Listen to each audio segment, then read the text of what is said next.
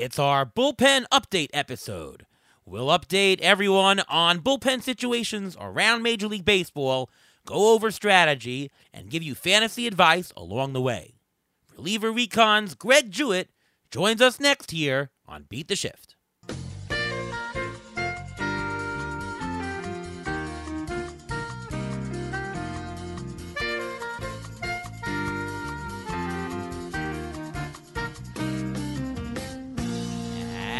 And welcome to another episode of the Beat the Shift podcast.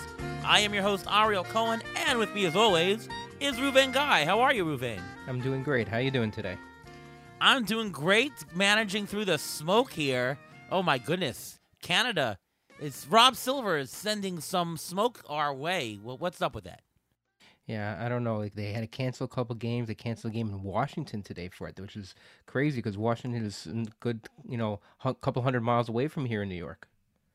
Yeah, it's crazy. My softball games last night were canceled as well. We had an important doubleheader, but we'll have to do that next week.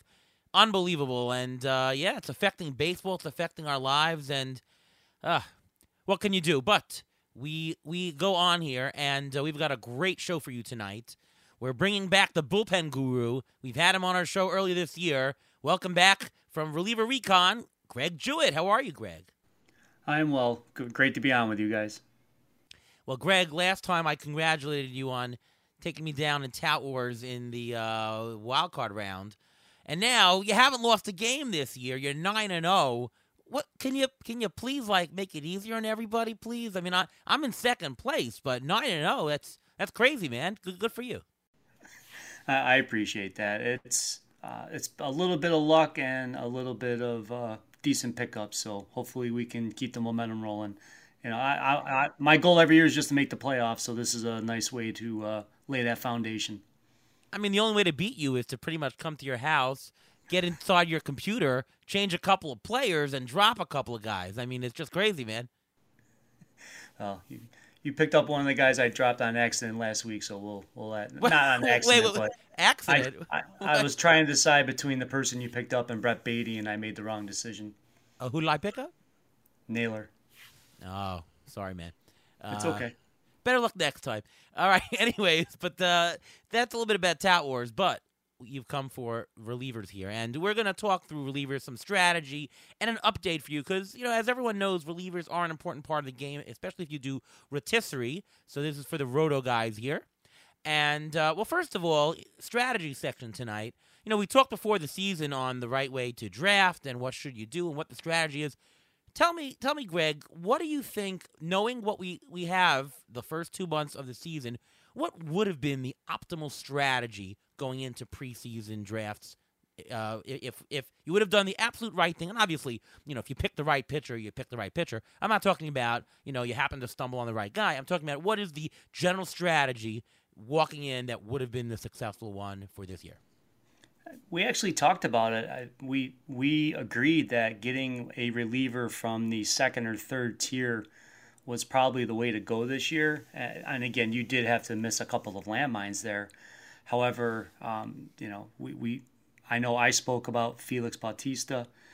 We talked about Camilo Doval, guys of that nature. The top three guys are stable, safe sources, but you can also get them. It's almost been a 3-year trend where the guys going after the top three have been the sort of the sweet spot when you're getting those saves in your drafts. So more around the 4th or 5th round as opposed to paying the full pony for a first or second round closer that, some of those prices have escalated to the last couple of years. Ruven, you agree? I do agree, but I mean, if you went top heavy with the relievers here, it wasn't such a bad thing. I mean, Clase is leading the league in saves. Romano is second in saves, and if you want to count Hader, he's not too far behind either. He's about 7th or 8th in saves. So you could have gone both ways. You could have gone top heavy, but middle seems to be the best way to go. The Felix Bautista of the world, the Doval, who's almost like on the second tier, Alexis Diaz second tier, Bednar second tier. Those guys, I think those are the targets that people should have aimed for because they were cheaper, and you could have put more money into hitting, which seems to be the way things are moving now. Yeah. Greg, you talked to me the last time you were on the show. You talked me into picking David Bednar this year, and I picked him over you in Tout Wars, and ding ding, he's the third most valuable relief pitcher in Roto this year with a value of over $17 according to Razzball Player Rater. Unbelievable. Good call on that one. Well, I appreciate that. I had him last year in Tout. I actually got him in a reserve last year in Tout. And that worked out again this year, getting Sewald in the reserves. I mean, there's nothing sexy about Paul Sewald, but the early season injury to Andres Munoz just kind of paved the way for him to be valuable. So now that when I keep the points tab on the reliever recon closer charts, I believe Bautista's at the top of it with the CBS scoring that we play in, and Sewald, I believe, is top 5, which is kind of crazy that he was available in reserves. So before, this is not the Injury Gurus trivia, but can you guys name the top 10 relievers according to Razzball Player Rater for this year? Well, obviously Felix. That's number 1, Ruven. I'm going to say Bednar. Bednar's 3. Alexis Diaz. That's number 2. Jordan Romano. Number 4. Doing good so far. Doval. 5. Clase. Clase 7. Devin Williams. 6. 3 more to go. Is his top 10? Top 10. I'm gonna shoot a wild shot here. What about Yennier Cano? Cano is 13, so he's close 13. to that, even though he's not exactly the closer. Okay. Carlos Estevez. That's number 8. Alex Lang, even though he blew a save today. That's number 10. 1 more to go. You've mentioned him already, Greg. Sewald it is. So there you go. That's your top 10. Just falling outside in value is David Robertson, who's filling in really nicely for Edwin Diaz. You got Hader, and you got Will Smith and Clay Holmes as well. Kimbrel to follow suit. I mean, I'm looking at it. You're right. The optimal price point was right after the elites. I do agree with that. But other than Edwin Diaz, who obviously was unfortunate, there were very few call it locks that were in that has busted. Like Jose Leclerc busted, but he's lower end. Daniel Bard busted. He was drafted as a closer. Everyone else pretty much has shown somewhere near their drafted value. So I guess the market was more right than wrong. Did you guys agree? Well, what about Josh Hader? I guess he's considered a bust compared to where he was drafted, right?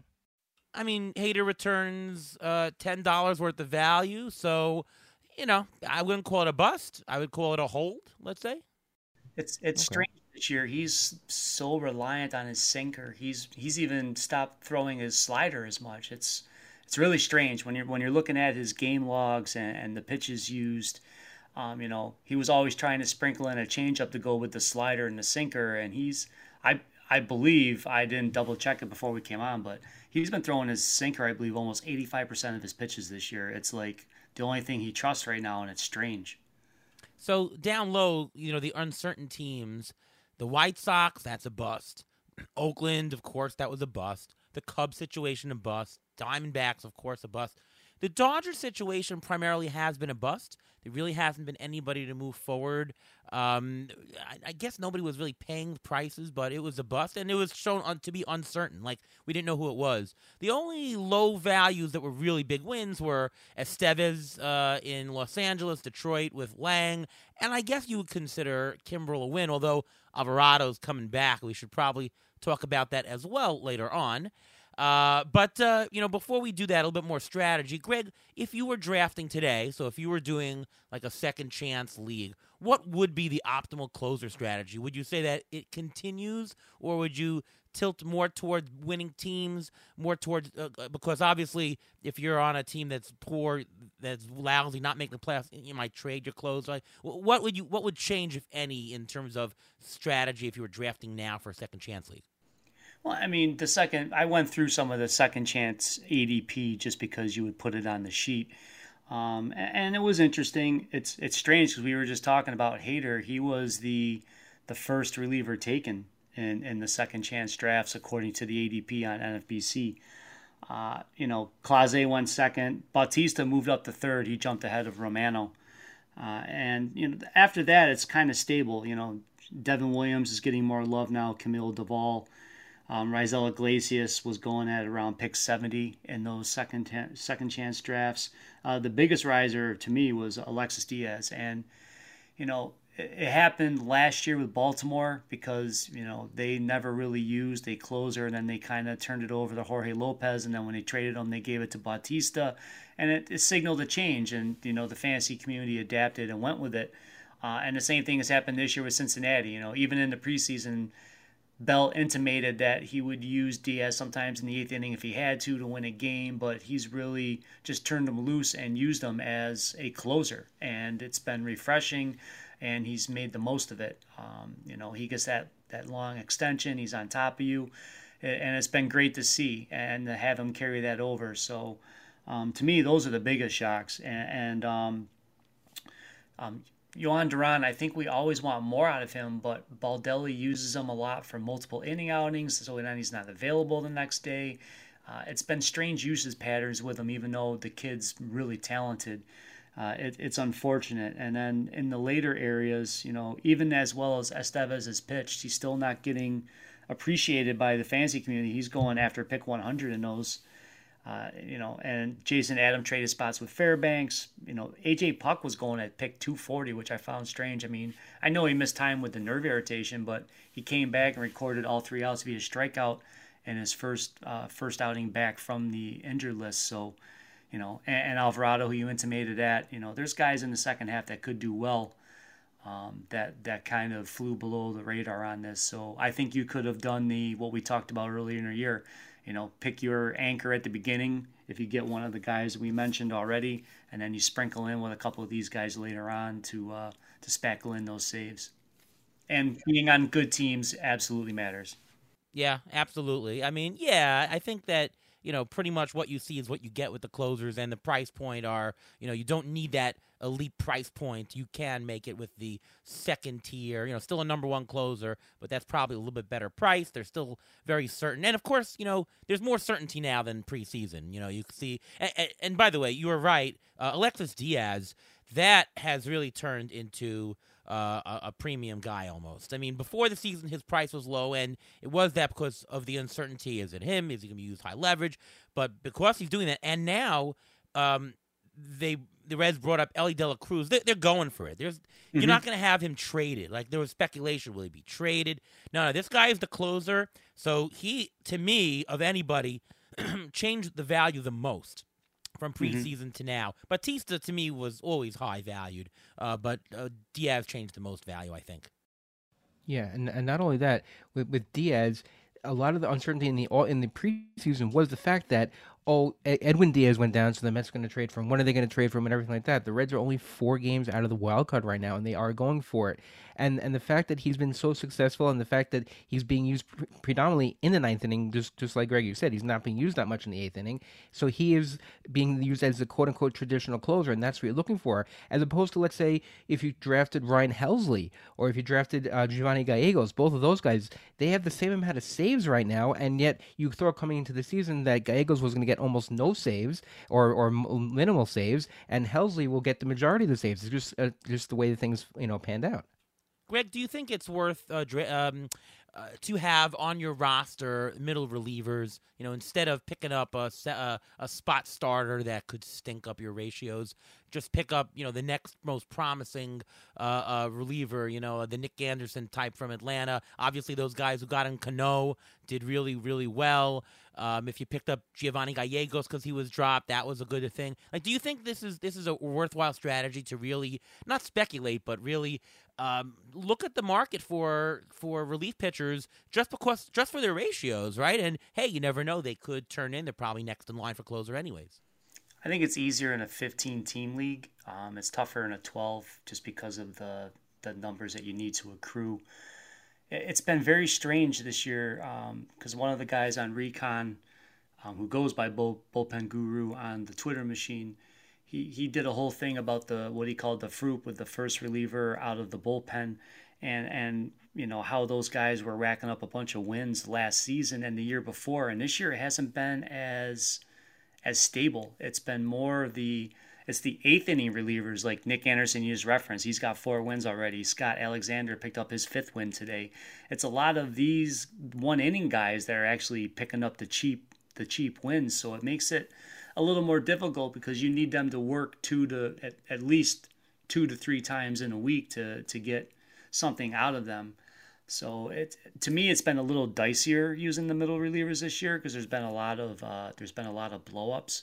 However, you can do it, but you really have to pay attention to what reliever you're using and who his matchups are on the week going forward. And like Yennier Cano had a hot start. He struggled a little bit lately, but if he's getting 4 outs in 2 games, then that does help you, especially if he's getting like 5 strikeouts in those 2 outings.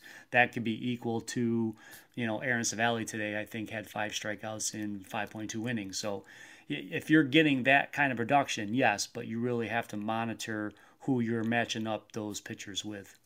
Yeah, good point on the depth of the league as well. Ruben, I'll go to you for this one first. How do you think the new rules with the pitch clock and throwing over, how do you think it's affected relief pitchers? I actually don't think it's affected them that much. I mean, the one reliever we thought that would really affect was Kenley Jansen. And Kenley Jansen seems, he had the one weird game where he had like 3 or 4 pitch violations. But I think all the pitchers, after it's 2 months already, most pitchers have already adapted to it. They know what they have to do. They're on the clock, and I think they've actually adapted pretty well. Do I think it's affecting their numbers? I don't think so. I mean, Greg can answer this better, but I don't think that strikeouts are down for relievers. I don't think walks are up for relievers, and I think the amount of clock violations have gone down steadily as the season has gone on. Do you think that it affects starters more? There was this guy on Twitter, I can't remember his name, but he had a whole thread about how the clock really affected Alek Manoah, because Manoah was more of a max effort guy for himself, and he just wasn't resetting properly now, where he used to take a lot of time between pitches to reset his max effort. He can't do that now, so he's gone much wilder, and pitches were less effective. Do you think that's true, Greg, that starters might be more affected than relievers? And what's your take on it affecting relievers? I think so. Like older relievers like Bard and Kenley they've both had interviews saying where it feels like an aerobic workout now when they come in. So they're talking about 1-inning outings. So if you're talking about veteran pitchers dealing with the new pitch clock, it really has to be causing some fatigue. And I know people are frustrated with Verlander and some results from Scherzer and other guys, but it's as I can attest to this. I'm 53. As I get older, I just don't I don't bounce back like I used to, and everything being sped up, I think it does cause some of these problems that we see with command or leaving pitches over the plate and things of that nature. You're just not as sharp or as crisp. So that thread about Manoah, it can make a lot of sense, and we anticipated that. As far as relievers, as Ruben was saying, it hasn't been a big difference. I went through the league stats from 2022 compared to this year. Strikeout percentage is actually up by 0.3% from 23.6 to 23.9. Walk rates have grown a little bit, 9.1 in 2022 to 9.7% this year. The biggest difference I see is a little bit in the whip. It was 1.28 last year, and right now it's 1.32. And we know usually relievers tire in the second half, so that might get closer to a league average whip being around 134, 135 at the end of the season. I think that's where it is. So there's more hits, I think, happening, especially with the shift not being there. The BABIP is going up slightly, and I think that's where you're seeing the ratios growing a little bit is as a result of the shift, along with the pitch clock working against pitchers as a whole. So I want to talk about a couple of closer situations and really target this towards helping your fantasy team because there's going to be the trade deadline. There's going to be, maybe there's guys on the waiver wire. Maybe there's guys back who are injured. So we'll talk a little bit about all of that. So first to you, Greg, and this always comes up because the trade deadline's coming up. There's going to be closers that are traded. There's going to be closers that are traded to another team and lose their role because they're just going to be a guy on another team. Or maybe there's a really, really elite guy that they're going to be traded, but they're going to keep their role because, they're just so good. So can you identify for us a couple of potential relievers that are going to be likely to be changing teams and what their status will be on their new team? It's really odd this year because there's not a lot of upper end closers that are on expiring contracts or some of the situations that you're talking about. So I can't say today who's going to be selling. There's almost an article every day about Aroldis Chapman's going to get traded sooner rather than later. So he would have to go to the right situation to get save chances. There was an article today on The Athletic about Liam Hendriks possibly being traded during the season, which would be, I think, a horrible PR look for the White Sox. But if it's what's best for him and his family, then I'm okay with it. You would think he would go somewhere to be the guy if he's going to get moved. Outside of that, I haven't heard much. Now, I think Will Smith could get affected if Texas goes out and decides that they're going to get somebody to either be a right-handed complement to him or to take over, the ninth inning so he can work in a setup role and really match up with left-handed hitters. Because Texas, even losing DeGrom, we know that they're going to be going for it. And what's going to happen with, the Cubs are going to trade relievers. They do it every year. And how all these other things shake out, what's going to happen with the Dodgers. There's a lot of moving pieces there with guys coming back. So I'd love to be able to give you a better, more in-depth answer, but I don't anticipate close, you know what I mean? The closers with the quotation marks around them, a lot of them changing teams this year. I just don't see that happening. Yeah, that's a good point, and it has a lot to do with the fact that, with more wild card teams, there's more teams that are in it, more teams going for it, and then you have the batch of the other teams that aren't that, might lock up guys. Alex Lang, is there a reason for the Detroit to trade him, right? I don't think so. Just like I don't, I think it would be terrible PR for the Pirates to trade Bednar. He's under team control until 2027. What about Carlos Estevez? The Angels. Well, he just signed a 3-year deal. I don't see the reason why they would trade him. But didn't Iglesias sign a big deal and then they traded him as well? He did. That was a 4-year deal, but yeah, they wanted to shed the money. It's possible. I don't know what the Angels' MO is. No one ever does. They're a tough organization to read. I guess they could sell high on him if they chose to do it. I just don't think Ben Joyce has the command right now to come in there and be a save factor. Ruvain, anybody else, Ted? Yes, there are a couple guys I can think of. You mentioned Liam Hendriks not being traded, but I can see Kendall Graven being traded. He would close before. He has closing ability. He's closed this year a little bit, and he's not going to be that expensive. So he may be a guy that a lot of teams are looking for, especially if the White Sox remain out of it. On the Nationals, Kyle Finnegan. The Nationals aren't going anywhere right now. If they can get more pieces to their puzzle for the next coming years by trading a Kyle Finnegan or even a Hunter Harvey, who's shown that he's been able to, to get back on the horse a little bit, I think those two are names you can think about. And a guy that I'm going to put out there, and I mentioned him already, and there's a possibility if the Cardinals stay out of it. I know Ryan Helsley is still under control for another 2 or 3 years. They can get a lot for him. They can get a lot for Giovanni Gallegos also. I think if the Cardinals stay out of it, I think one of those guys may be traded. Are there any injured players that are coming back soon that we should keep our eye on? And, of course, how does that affect the other bullpen? The two people that comes to mind right away is Daniel Hudson, who's working out now for the Dodgers. I can see him taking over as the closer. And I'll also say Jose Alvarado is coming back. Maybe he takes over for Craig Kimbrell. What are your thoughts on those situations, and are there any others we should be aware of? Yeah, there's a couple. Hudson had the knee issues, but he's been responding well since then. The team still estimates it might not be till late June, early July that he returns, but that bullpen's been struggling the last few days.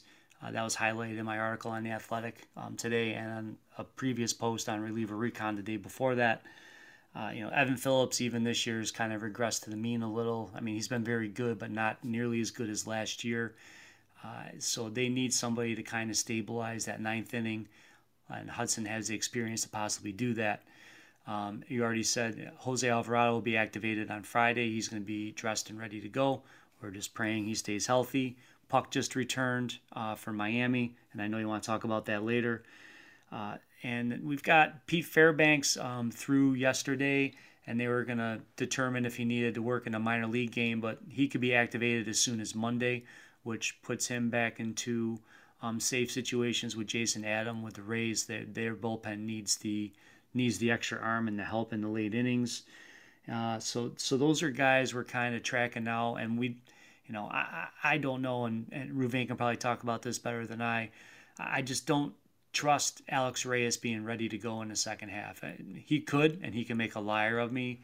And I know the Dodgers, they're a savvy organization, but they're not afraid to sign somebody. If it doesn't work out, they're not worried about it. Ruvain, do you think Reyes can return in the second half? It's possible, but I don't know how much you can expect from him.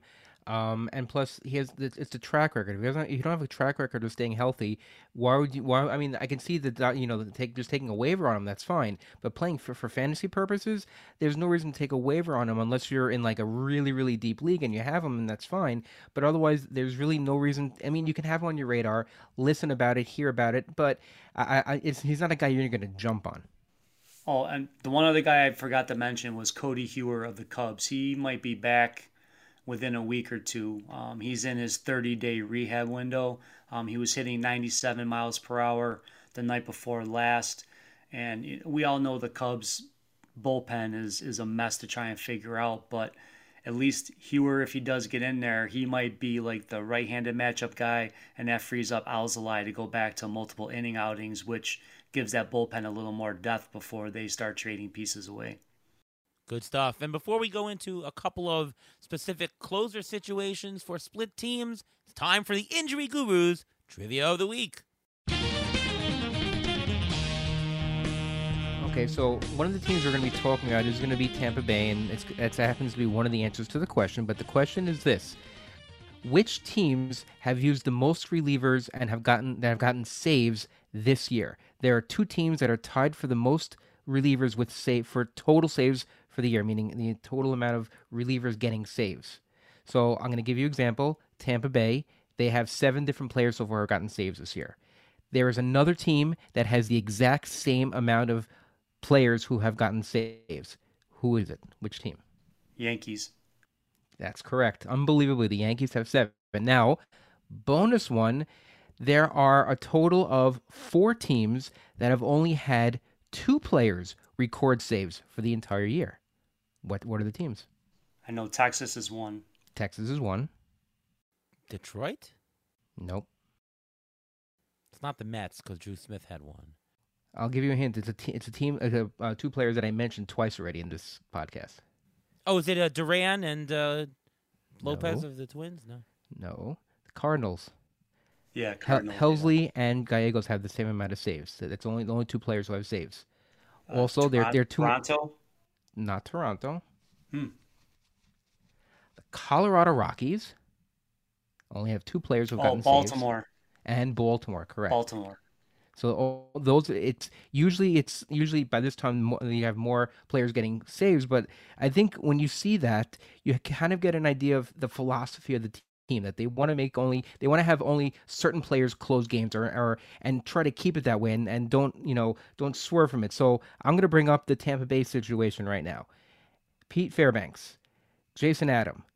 Who's it going to be the rest of the way? Is it going to be a split? Is it going to be the same Tampa Bay thing where we don't know who's going to get the save? And Jalen Beeks will end up with 10 saves this year. What's happening in Tampa? When Fairbanks is healthy and available, they prefer him in the 9th inning because he can only do 1-inning outings. Whereas Jason Adam, I refer to as the highest leverage reliever. He can come in the 7th. They need him to get a bases loaded situation out of it and work the 8th inning too.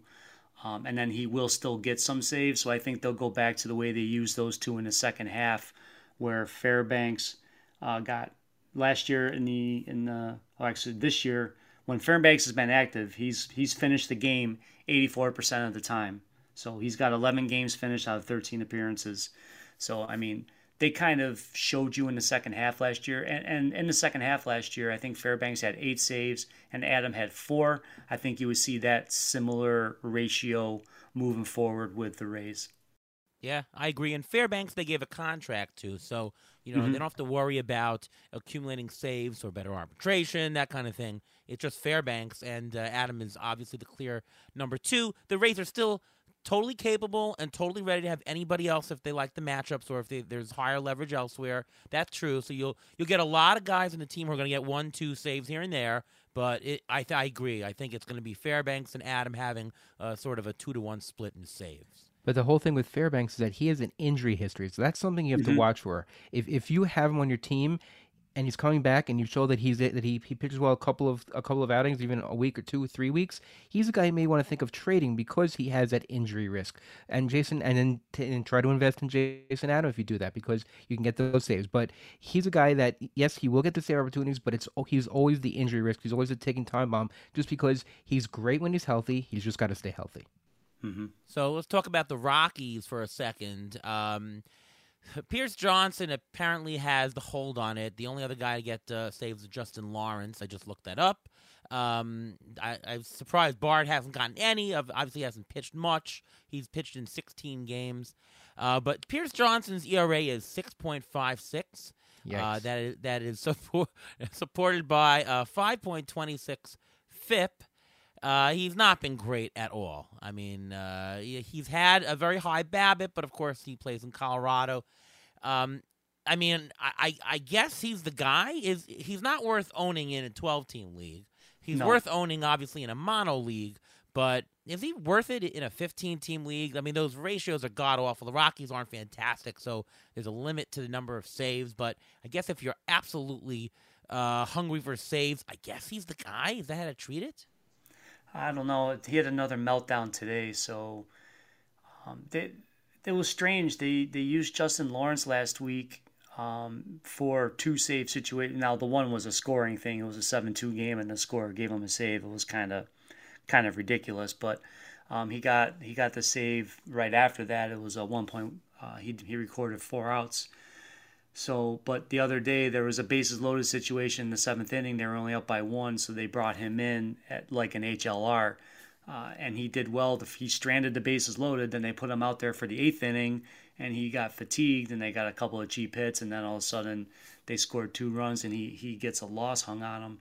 I think Lawrence right now is the best reliever in that bullpen, so I'm hoping, like Yohan Duran, that the team will give him more save chances moving forward and use him less in multiple inning outings if that's the case. The problem is there's just not a lot of depth in that bullpen.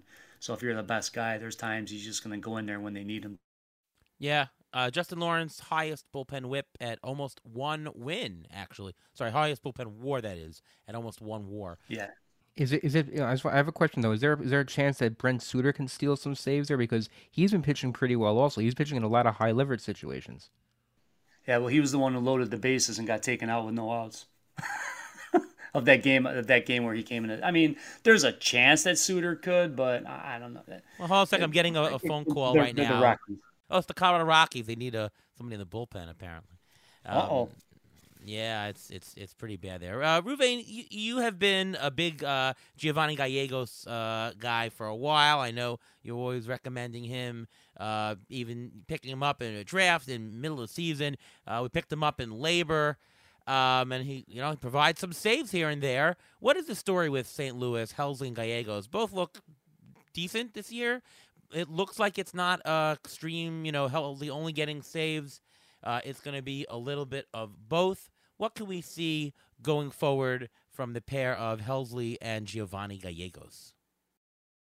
Well, the way it's been going is I think Gallegos is getting more of the opportunities, even though it's almost split down the middle with the total saves right now. I've always been a Gallegos guy. Gallegos seems to be the guy I would say, but Helsley still has that great strikeout ratio. I mean, the great K per 9, and you can't. It's so hard to go away from him. But he's just struggled, in the early part. And when he struggles, they put Gallegos in. I think they're going to do the 2-headed monster just like the Tampa was doing with Pete Fairbanks and Jason Adam for a while. That I think it's going to be 50-50 for a bit. And I think that Gallegos will probably end up with more, but I wouldn't be surprised if each player ends up with about 14-15 saves. Do you agree, Greg? And what league depths should both be owned? Is it almost universal, you think? I think they can both be owned in 12s. It's more ideal in a 15 if you have a safe share. It just, it really depends on what your roster needs are. I don't know about a 10-team league, but just because of the volume. But I think we all agree at some point St. Louis is going to go on a little bit of a run here, or they should. And then that's going to, whichever one of them is getting the majority of those saves will get a little bit of boost in value. I kind of lean healthily, but we'll see what happens. In a 10-team league, should you not own either of those two? I'm not saying you shouldn't own them. I'm saying team context. Now, some of those 10-team leagues, you can do daily moves, so it makes it easier. I'm just saying if it's, depending on where you are in the standings and what you need, you may not get the save volume from them that you do from another guy that's got it by himself. That's the hard part. The shallower it goes, the more stable you want that save share to be. All right, let's do another situation. Greg, Minnesota. You got Yohan Duran and Jorge Lopez. Duran has been absolutely the better pitcher. He's worth a lot more on the Roto Value Rater to date. How do you see it going forward? Is it pretty much more of the same? And I'm assuming you agree that Duran is the guy to own over Lopez. I would say Duran should probably be universally owned, and maybe Lopez, if you need something of a save share in a mono league, maybe a 15-team league. How do you see the fantasy use of those players? Yeah, they've been using Brock Stewart more than Lopez in setup games. So I think if you look over the last 30 days game logs, you're going to see that Stewart has more holds and better ratios. So I would actually slot him ahead. And now they got Thielbar back, Giovanni Moran. I mean, to me, the only one in this bullpen worth owning is Duran. I wouldn't really go deeper than that. All right, Ruvain, going to you on Seattle. Andres Munoz, he's back. I know I drafted him in quite a few leagues, got him on the cheap, and he's got a lot of upside. Is he going to take some saves away from SeaWorld? Maybe not at first, at least, because he'll be right back. But how do you see playing out? Munoz, to me, could be the better pitcher. SeaWorld has been fantastic, though. I think they're going to keep Seawold right now as a traditional closer until Munoz gets some more games under his belt. I mean, when he came back, he looked really good. I mean, really, his stuff was electric. He's throwing 100 miles an hour. He made Tatis look very funny when he was batting. He looked ridiculous. The only thing is that they'll probably use him in the higher leverage situations in the 8th inning and or 9th inning, depending where it goes, just because he throws harder than Seawold does. Seawold is a traditional closer. I think it's going to stay that way. I think Munoz will sneak some saves to begin with. I think maybe toward the end of the season, if they're in a tight race, I think they may just switch back and forth. But for the most part, I think Seawold will get the majority of the saves. You agree? I do, and when you look at the second half last year in the playoffs, they used Munoz against the toughest pocket of the opposing lineups in whatever inning it was there. So if, Bo Bichette and Vlad Jr. are going to bat in the 8th, then it's going to be Munoz. But if they're going to be in the 9th, they might slot Seawald in the 8th and leave Munoz to match up with them in the 9th. Ruvain referenced it perfectly with the HLR thing. As this goes forward, Munoz will be the HLR, which just means, just like we talked about with Tampa Bay, you're probably looking at a 2-to-1 ratio on saves between the two of them moving forward this season. Okay. Let's talk finally about the Miami situation. And I think it's actually a rather important one because Miami pitching is actually decent and games are tight. There are more save ops for the Marlins than you would considering their record, and the record is not bad at all. It looks like AJ Puck is the guy, as you mentioned earlier. He was injured. How do you see it going forward? We're talking pretty much like an 80-20 share for Puck, and who's the next guy? I'm assuming it's Floro? Yeah, Floro will, once in a while, I think Floro will get, like, if there's a real tough pocket of right-handed hitters in 9th inning, they might save them. They were going to do that once earlier in the season. And they used Puck in the 8th and Floro in the 9th. But, yeah, Puck's been very good. And, he's got 6 saves and 16 appearances this year. He's got 12 games finished, which means he was the last pitcher going. That's 75% of his outings. And he has a 27.5 K-minus BB. I mean, it's. I don't think it's ever been a question of stuff with Puck. It's always been, can he stay healthy? So it's like a rodeo. We're gonna stay on the We're going to stay on the Buck and Bronco as long as we can. If he gets hurt again and knocks us off, we dust ourselves off and move on to another reliever. So before we do waiver wire, or I should say to start the waiver wire section here, Ellie De La Cruz, we mentioned him a little bit earlier. He is phenomenal. Ruve mentioned that it's 10 seconds from home to third. He had a really good-looking triple. He had crushed a homer already. They're batting him fourth coming up.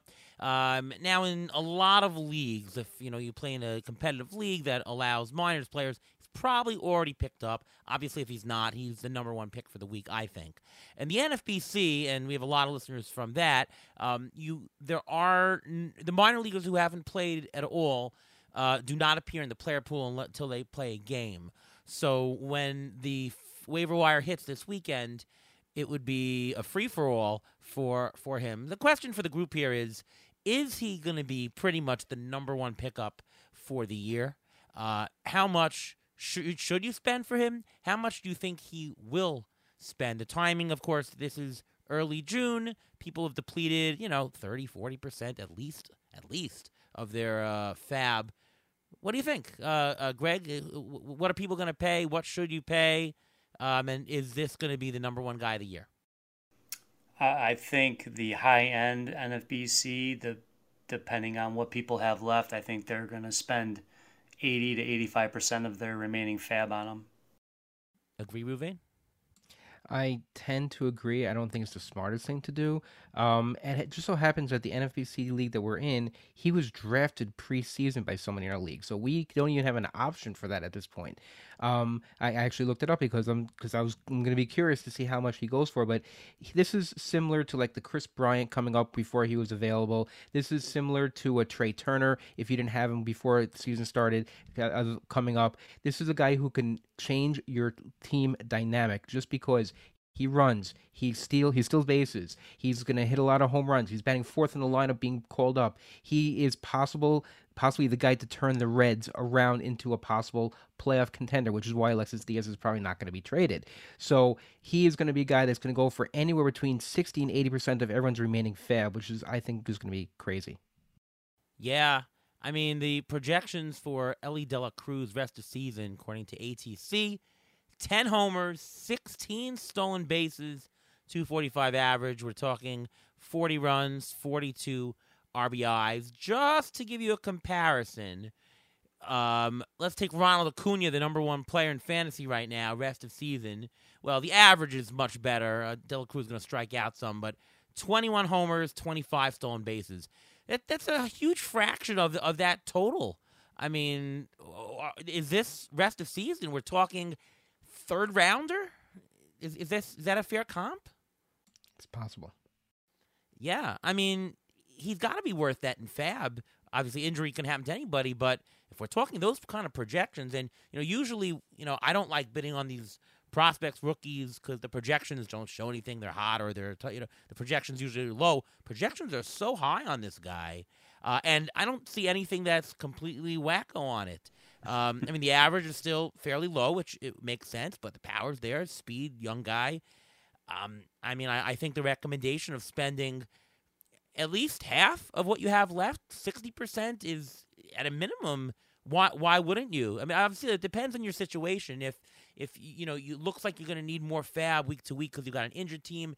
If you're up, you want to pad, you want to be safe. You want to make sure you have fab to get week after week. But certainly, if you're in the bottom half of the league, you got to spend 80% of your fab on this guy, right? If he's going to be a third rounder, sure. Mm-hmm. Yeah, that's why I think the bidding is going to be closer to the 80, if not higher. Yeah, crazy. All right, well, anyways, back to waiver wire. Other than De La Cruz, Greg, start with you. Who are a couple of waiver wire guys that you might want to pick up this week? If we're talking hitters first, right? Yeah, let's do hitters. Okay. I just wasn't sure. So I also have to do a column for Baseball HQ, so we'll give it a little bit of it away here. But if you're looking for like a 12-team league streamer, I think Nick Prado, he's been hitting leadoff 5 of the last 6 starts. Next week, he's got 3 games against the Reds and 3 games against the Angels. Not exactly dominating pitching staffs. 5 of those pitchers are slated right now to be right-handed pitching. Over his last 44 plate appearances, he's got 2 home runs with a 3.16 average.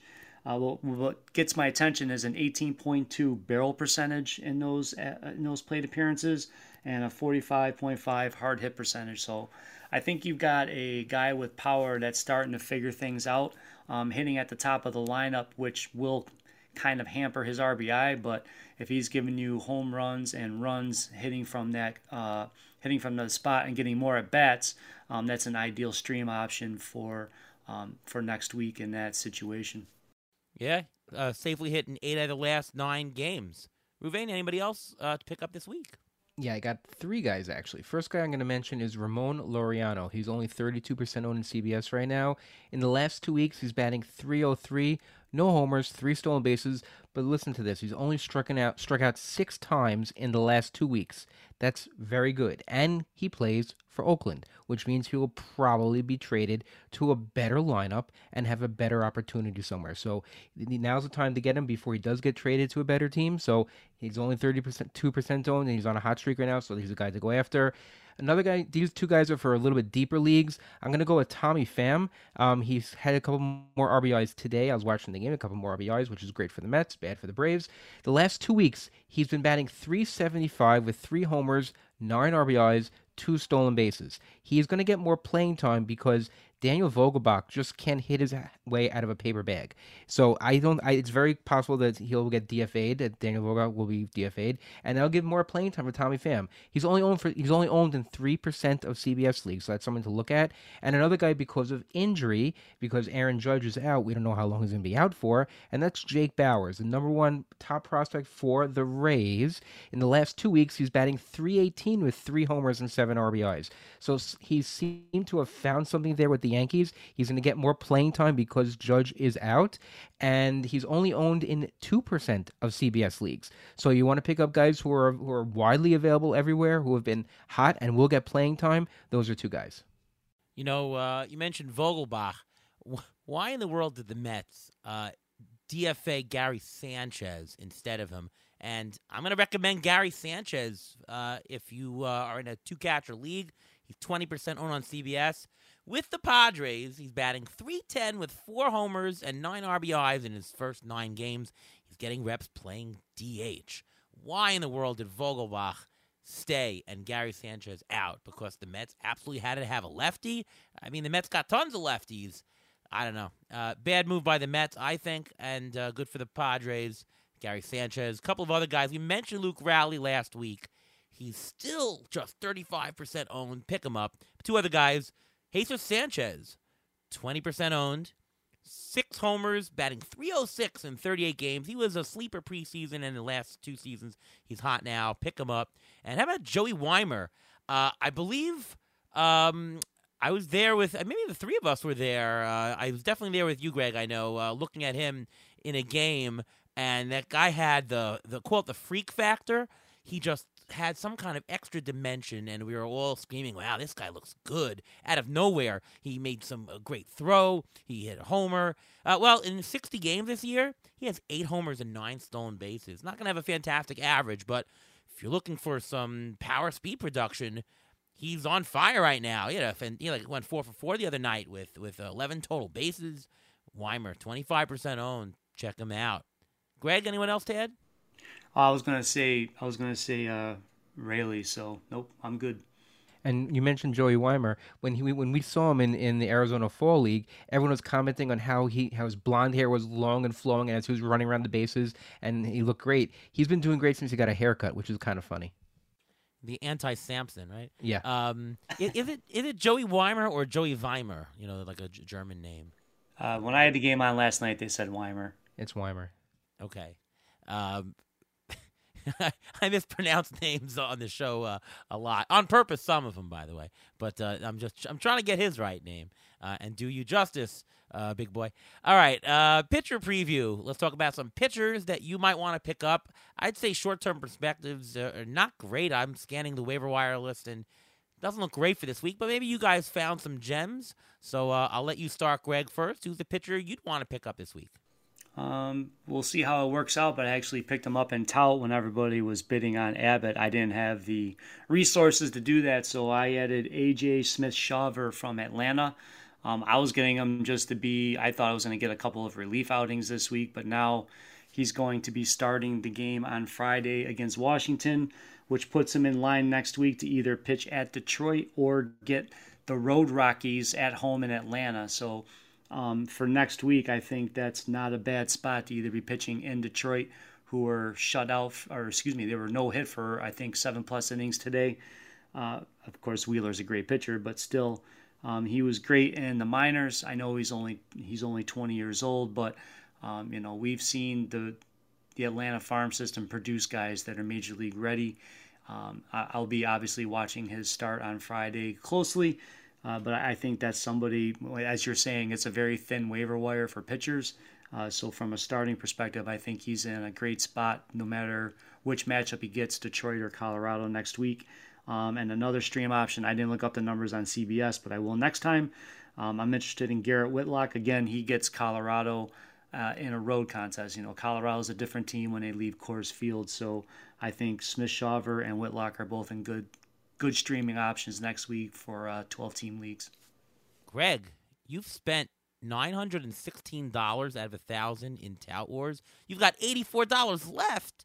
What? Yeah, we can do zero bids, baby.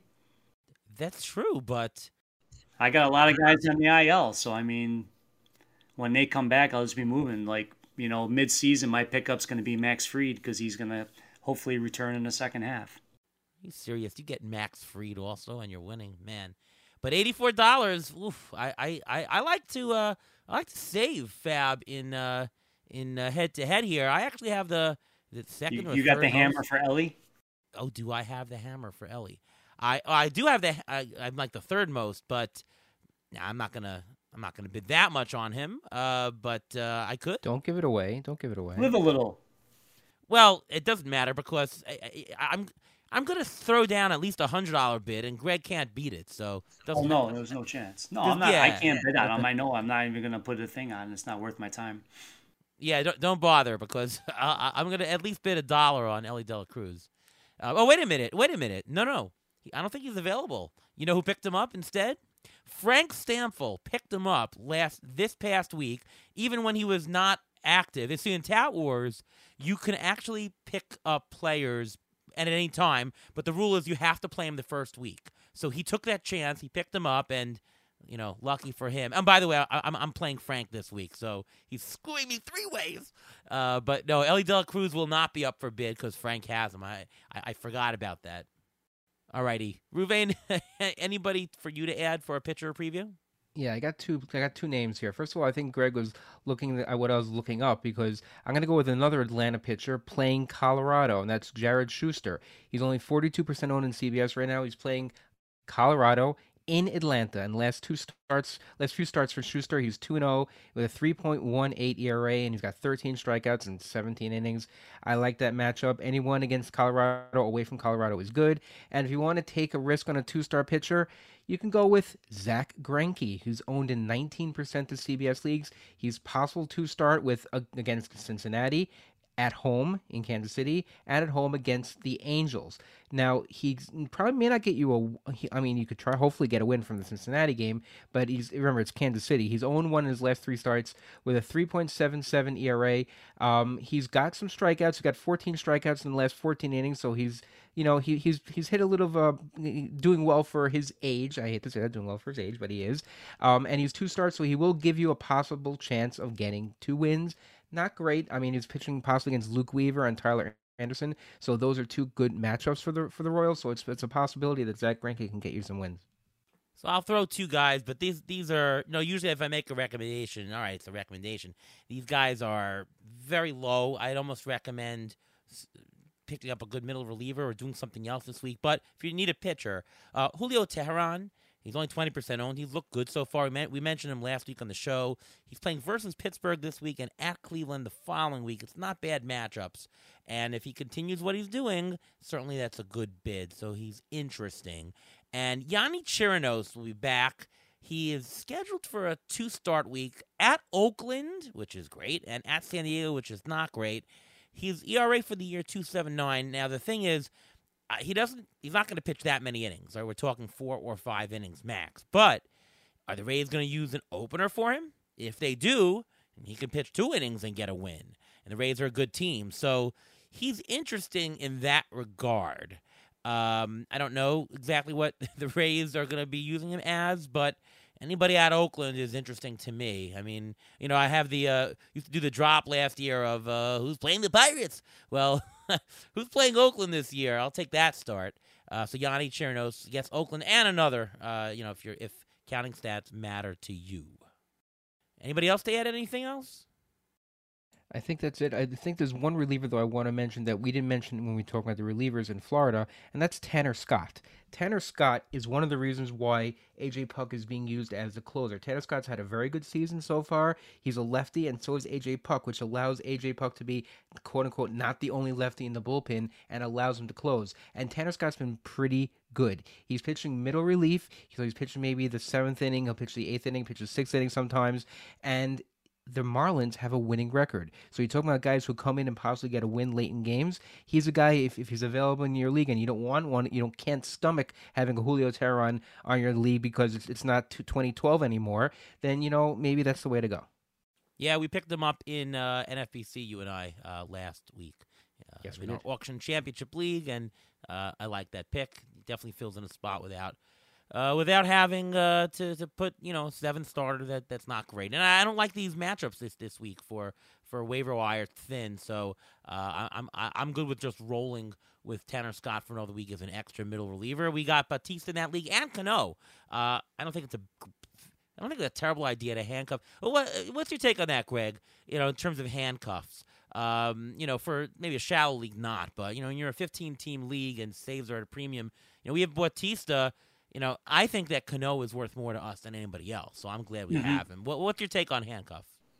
Yeah, roster construction and how you're doing things, but as we mentioned earlier, that those are the only 2 that have a save in that bullpen. So if anything were to happen to Bautista or he needs a day off, you still got his counterpoint to get the save in that game. So in that regard, it's okay. If you're looking for potential stashes, we spoke about Justin Lawrence already. I do think Scott McGough is kind of gaining momentum. If we remember last year when Robert Suarez came over from the MPB, it took him till about this time of year, and he did have a little injury issue, but as the season went on, he got his footing and emerged as a dominant reliever for the Padres, setting up for Hader going down the stretch there. I think McGough, I think he's been scoreless in 14 of his last 15, and he's gaining momentum. There was an ugly blown save by Miguel Castro against Atlanta, and if Castro has another tough outing or two, he might get removed from the right-handed option in that shares save, and McGough might emerge. So that's somebody I would keep tabs on. There's a couple of others, but that's a good one for now. Hey, I've got another strategy question for you, Greg, that we didn't talk about earlier. But I know you look at usage, very, very, very tightly. I mean, that's one of the things you monitor, and you have a great site, Reliever Recon, and you write about all the usages. How strict should everyone playing fantasy be looking in terms of setting lineups each week? Because I know for Tout Wars, I saw Emmanuel Clase had a very, very heavy end of the week last week with usage, and I've got a bunch of closers on my roster, so I didn't play Clase, even though obviously he's one of the better ones. But because of usage, I figured he's going to get only like one outing, maybe in 4 days. They'll stay away from him. How much should people really look at usage in the short term when setting their lineups, do you think? If you have the flexibility, you need to pay attention to it, and that's why on the closer charts I try and highlight the guys in magenta. That means if you see that means they've appeared in 2 in a row or like 3 of the last 4. So I just call that monitor the workload. So you're thinking they might not get it. So like Lawrence had it today, and they obviously didn't use him in that game. So that's the whole point of doing that, and it is important because you as we spoke about with the pitch clock and fatigue and other things, you really got to start managing these guys. You can't run them into the ground. I mean, we're not even.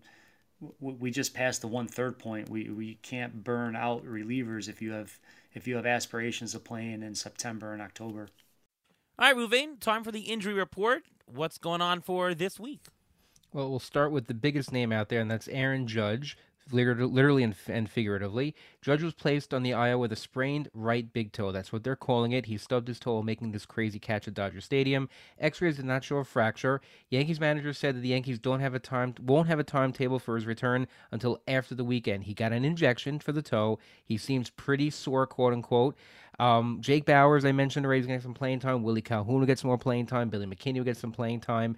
But the issue with this is that they keep mentioning him, and they mentioned it today. I'm using the word weeks, that they don't know how long he's going to be out for, and I'm a little bit concerned. I don't think he's going to come back right away, right off the IL. I think it may take a week or two, even 3, sometimes 4. So I think they're erring on the side of caution. That's something to watch for. Byron Buxton, another guy who always seems to end up on the IL, was placed on the IL with a left rib contusion. He was hit by a pitch. Trevor Larnach was activated off the IL to take his spot, but I think Byron Buxton should be back pretty soon when he's available. Brandon Lau was placed on the IL with low back inflammation. We don't know how bad it is, but Tampa doesn't think it's too bad right now. Vidal Brujan was called up. Taylor Walls, Isaac Paredes will get this more playing time. Nestor Cortez from the Yankees was placed on the IL with left shoulder inflammations. He told reporters that he's going to be shut down for 15 days, and he also said that he had a problem recovering from the last few starts, and that he felt a twinge his last start. He already got an injection for his shoulder, and he's going to be reevaluated in about 10 days, so we'll see how that goes. Marco Gonzalez was placed on the IL with a left flexor strain based on MRI. He will be shut down for throwing also for about 10 days. We'll see how that goes. I don't want to end on a sad note, so I'm going to say Jacob deGrom now. He has a torn UCL, right elbow, Tommy John surgery done for the year. Second Tommy John of his career. We'll see how that works out. But I want to end on a high note. These players are the players who are going to be coming back in the next few days. Alec Boehm, Danny Jansen, Victor Robles, TJ Friedel, Alex Wood. All those guys should be coming back within the next week, so I can end on a high note. That's my whole team in one of my leagues, by the way. Actually, can I ask Ruvain a question? Because yes. Yordan Alvarez left tonight's game with a sore oblique. Yes. So here's the quote from Dusty Baker after the game today. "We've just got to regroup and try figure out how we're going to win some ball games and get through this." That doesn't sound encouraging, does it? No, that doesn't sound encouraging. If it's a mild oblique, it's usually about 2 to 4 weeks. It's a grade 1. If it's a grade 2, you're talking about 6 to 8 weeks, and grade 3 is even worse. It's a tear. So it's usually going to either be a grade 1 or grade 2. If it's a grade 2, he can be out for up to 2 months. Oh boy. Sorry. Jose Abreu's got to step it up then, right? Yeah, like he's been doing so far this year. Well, that's why he said he got to step it up. Exactly. All right, good stuff. A lot of great stuff on the show, Greg. It's always fantastic having you. That's why we have you on, because you do a great job with the bullpen. And you mentioned Reliever Recon. It's a Patreon. You can definitely do it. I personally, just let you know, I don't buy a lot of Patreons. I just don't. That is one of the only ones. I think I have like one other Patreon I subscribe to, but this one is absolutely well worth it, just to keep updated, because I don't have the time to watch every single thing, and the closer situation is something that you need to monitor, and reading the articles from the site really do a great job. So kudos to you. Anything else you want to advertise or push, Greg? No, my column weekly for The Athletic publishes on Thursdays, which is obviously today as we're recording it. You can check those out. It's unfortunate that like everything I do is behind a paywall, but that's where we are in the fantasy baseball world now. Definitely worth paying the money to, Greg. Fantastic, and also a great person, by the way, as well. You agree, Ruve? I do agree. Yes, I do. He has great stuff. Thank you, gentlemen. Ruve, why don't you just plug what you got going? Well, you can follow me on Twitter at MLB Injury Guru, or you can follow me for Twitter updates on the injuries, next guy up, who's going to be, how long they're going to be out, and everything like that. And I also have a weekly article on Rotoboard that comes out every weekend to help you navigate all the injuries that are going on in baseball and who's the next man up. All right, I'm Ariel Cohen. You can see my work over at Fangraphs, over at Rotoballer. And on Twitter, I'm at ATCNY. And, of course, you can listen to us right here on the Beat the Shift podcast, presented by Fangraphs. I'm lucky I got my voice back a little bit, Ruvain. What do you think? It's been a couple of weeks since I got it. Not fully back, but enough to do my high-pitched voice a little bit. Yep, I hear ya. Wink, wink. All right, there you go. Feels good. All right, guys. Well, once again, thank you so much, Greg Jewett, for coming on the show. Hope everyone enjoyed the show and is doing well in your leagues. Hey, it's past June 5th. We mentioned that's the flag for when you got to look at the standings. Standings are real right now. So go address your teams, trading, waivers, strategy. Go to it and enjoy the season. All right, once again, thanks so much, Greg Jewett. From all of us here at Beat the Shift, we'll see you next time.